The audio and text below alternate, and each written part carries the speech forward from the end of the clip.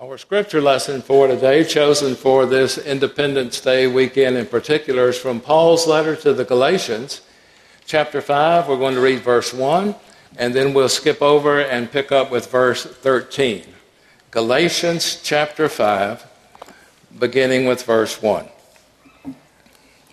For freedom Christ has set us free. Stand firm, therefore, and do not submit again to a yoke of slavery. For you are called to freedom, brothers and sisters. Only do not use your freedom as an opportunity for self-indulgence, but through love become slaves to one another. For the whole law is summed up in a single commandment: you shall love your neighbor as yourself. If, however, you bite and devour one another, take care that you are not consumed by one another. Live by the Spirit, I say, and do not gratify the desires of the flesh. For what the flesh desires is opposed to the Spirit, and what the Spirit desires is opposed to the flesh. For these are opposed to each other, to prevent you from doing what you want. But if you are led by the Spirit, you are not subject to the law. Now the works of the flesh are obvious: fornication, impurity, licentiousness, idolatry, sorcery, enmity, strife, jealousy, anger, quarrels, dissensions, factions, envy, drunkenness, carousing, and things like these. I'm warning you, as I warned you before, those who do such things will not inherit the kingdom of God. By contrast, the fruit of the Spirit is love, joy, peace, patience, kindness, generosity, faithfulness, gentleness, and self-control. There's no law against such things, and those who belong to Christ Jesus have crucified the flesh with its passions and desires. If we live by the Spirit, let us also be guided by the Spirit. Let us not become conceited, competing against one another, envying one another. This is the word of God for the people of God. I suppose that this is as good a Sunday as any, as good a weekend as any to talk about freedom. We've seen and heard countless times the words of Emma Lazarus that are engraved on the Statue of Liberty. Give me your tired, your poor, your huddled masses, yearning to breathe free. Inscribed on another famous statue, the statue of the Minuteman at Springfield, New Jersey, these words: of what avail the plow or sail or land or life if freedom fail? Freedom is a precious gift. Freedom is a grand privilege with whose care we have been entrusted as a nation, as a church, as individuals. Freedom, according to Webster's, is the quality or state of being free, independence, a political right, the dictionary says. According to Janis Joplin, when she sang about me and my Bobby McGee, freedom's just another word for nothing else to lose. To many, an adolescent, freedom is a small plastic photo ID and a set of keys. Freedom represents many things. To some families, freedom is represented by a school bus in the neighborhood early in August. Freedom means different things to different folks. According to our scripture lesson, Paul was writing to the Galatians and reminding them that they were free from having to abide strictly by the Mosaic law for their justification, for their salvation, for their wholeness. Their freedom was elsewhere. Yet, as is always the case regarding freedom and other virtues that we lift up and hold high, there are risks involved. There are hazards with freedom and with being free people in this world. And I want us to think about a few of those this morning for just a few minutes before we celebrate Holy Communion. Paul is all too aware of the hazards of being free. And he lifts up, I believe, at least three of those hazards in this passage. And perhaps as you read it and as you've heard it, you found other things to talk about as well. But let's look at three of these. The first verse of our lesson: for freedom, Christ has set us free. So don't submit again, if I might paraphrase Paul, to a yoke of slavery. Don't look back. Don't move back into that state of enslavement, that bondage that you were living in before. The first potential danger that Paul would lift up then is that freedom might turn out to be more difficult, more of a struggle than slavery or confinement. We've probably all heard stories of folk who were in prison for many years and upon release soon returned to prison because they had trouble coping with freedom and making decisions and making their own choices and needed the structure, needed someone to be in charge, someone to tell them what to do every moment of their lives. And it was difficult to handle freedom. There are folk in this world who are like that. Paul was writing to folk who had been living under the law, who didn't understand the freedom that we do, whose choices had been made for them, and now they were their choices to make, and theirs alone. There was a freedom in Christ that he wanted them to know about. One advantage to living under the law completely is that all of our duties and all of our responsibilities are lined out for us. It takes a lot of the pressure off, doesn't it? It takes the burden off our back. Somebody else will tell us what to do and when to do it and where to go and how to go about things. Freedom is hard work sometimes. And some folks decide it's not worth the effort.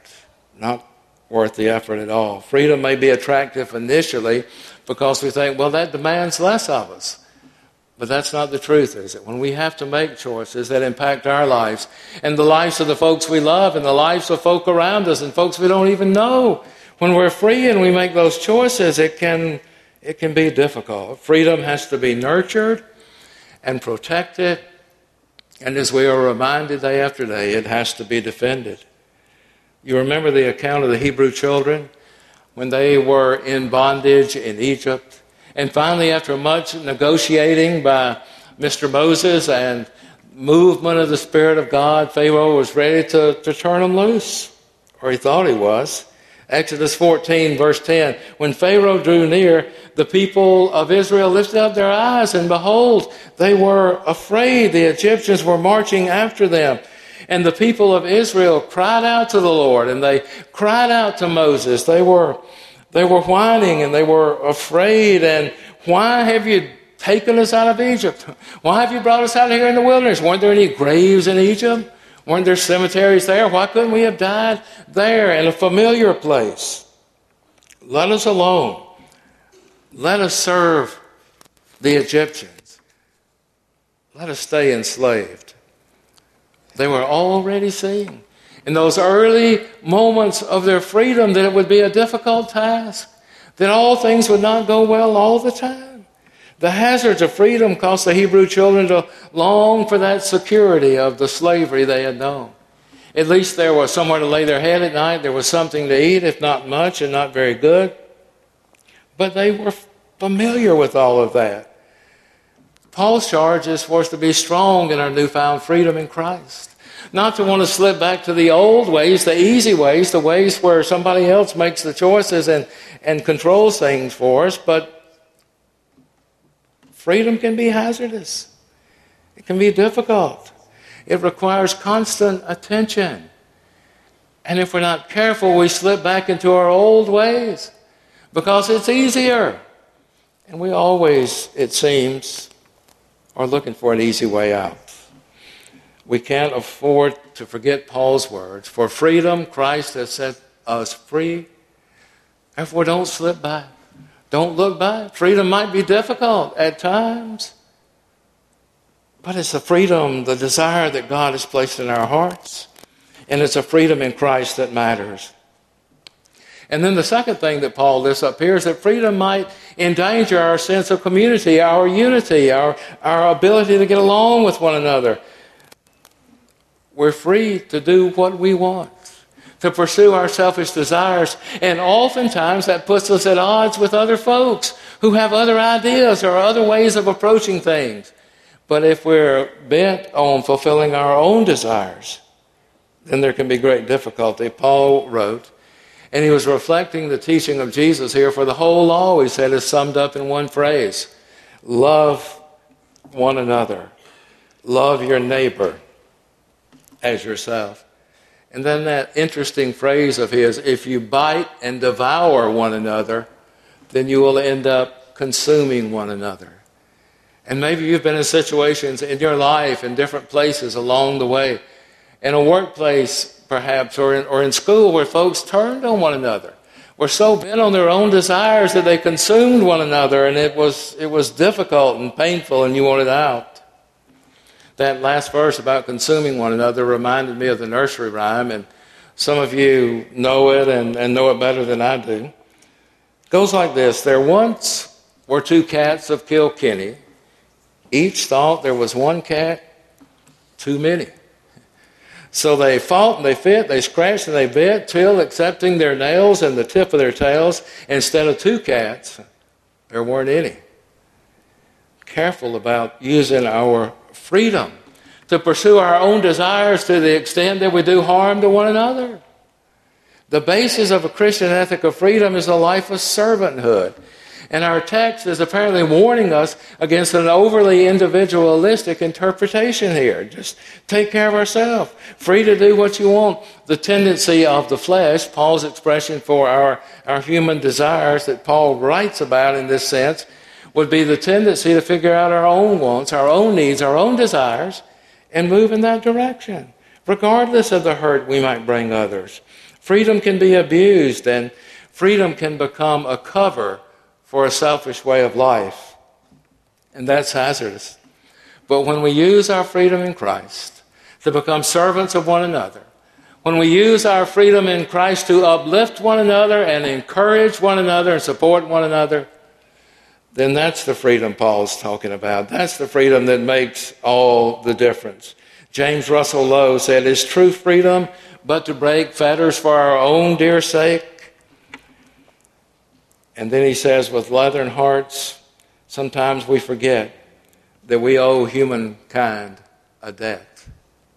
A true freedom to share all that we have, freedom to know that we need our chains broken so that the chains of others might be broken and we might live as free people. Edwin Markham's expression, where there's one slave, there are two.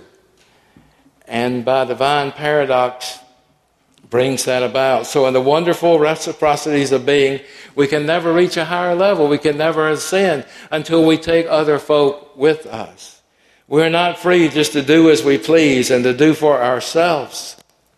Freedom can be turned inward, and it can do us great harm. Our freedom is to turn us outward so that we might have the servant heart of Christ and make a difference in our homes and in the church and in this world that God loved so much. We are free to love and serve others because our example is the Christ who came to love and serve us all.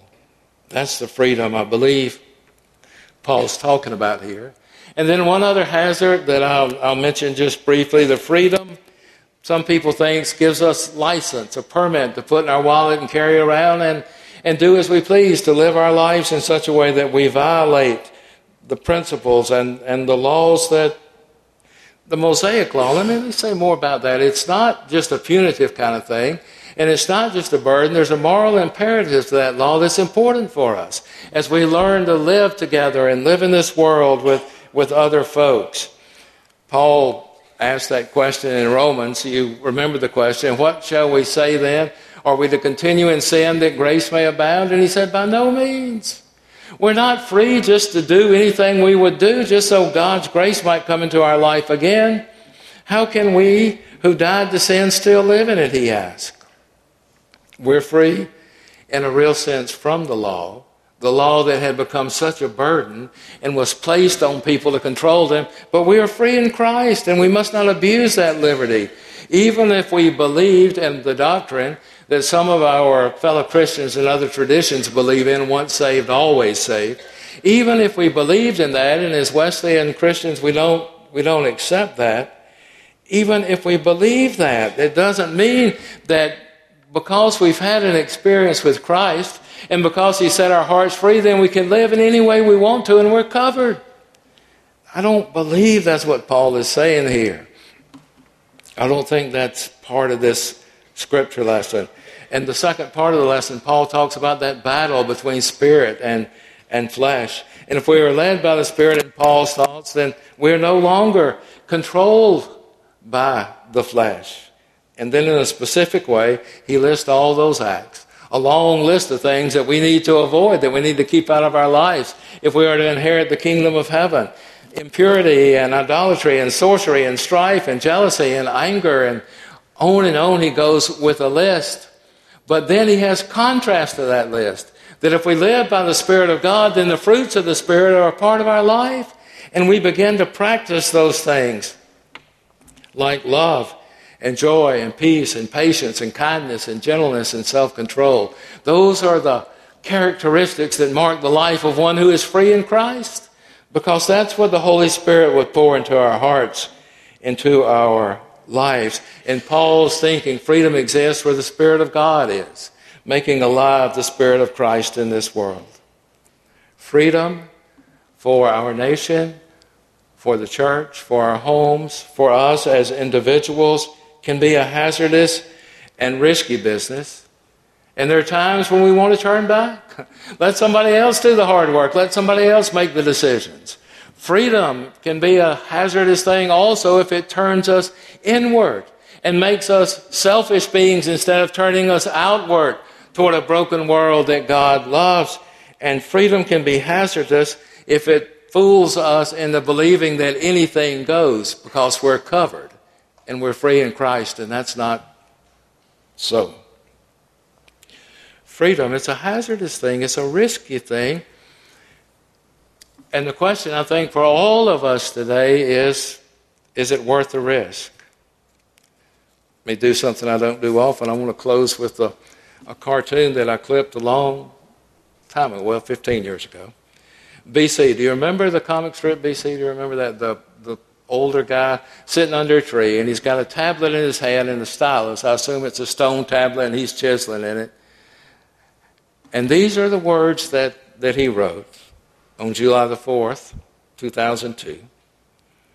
Oh, somewhere in this favored land, the sun, S-O-N, is shining bright. And somewhere hearts are heavy and evil reigns with fright. But lift that Mudville banner high and join the team and shout that whom the sun has freed indeed can never get struck out. Freedom is a hazardous thing, but I urge us to embrace it anew this day and all the days of our lives. Amen.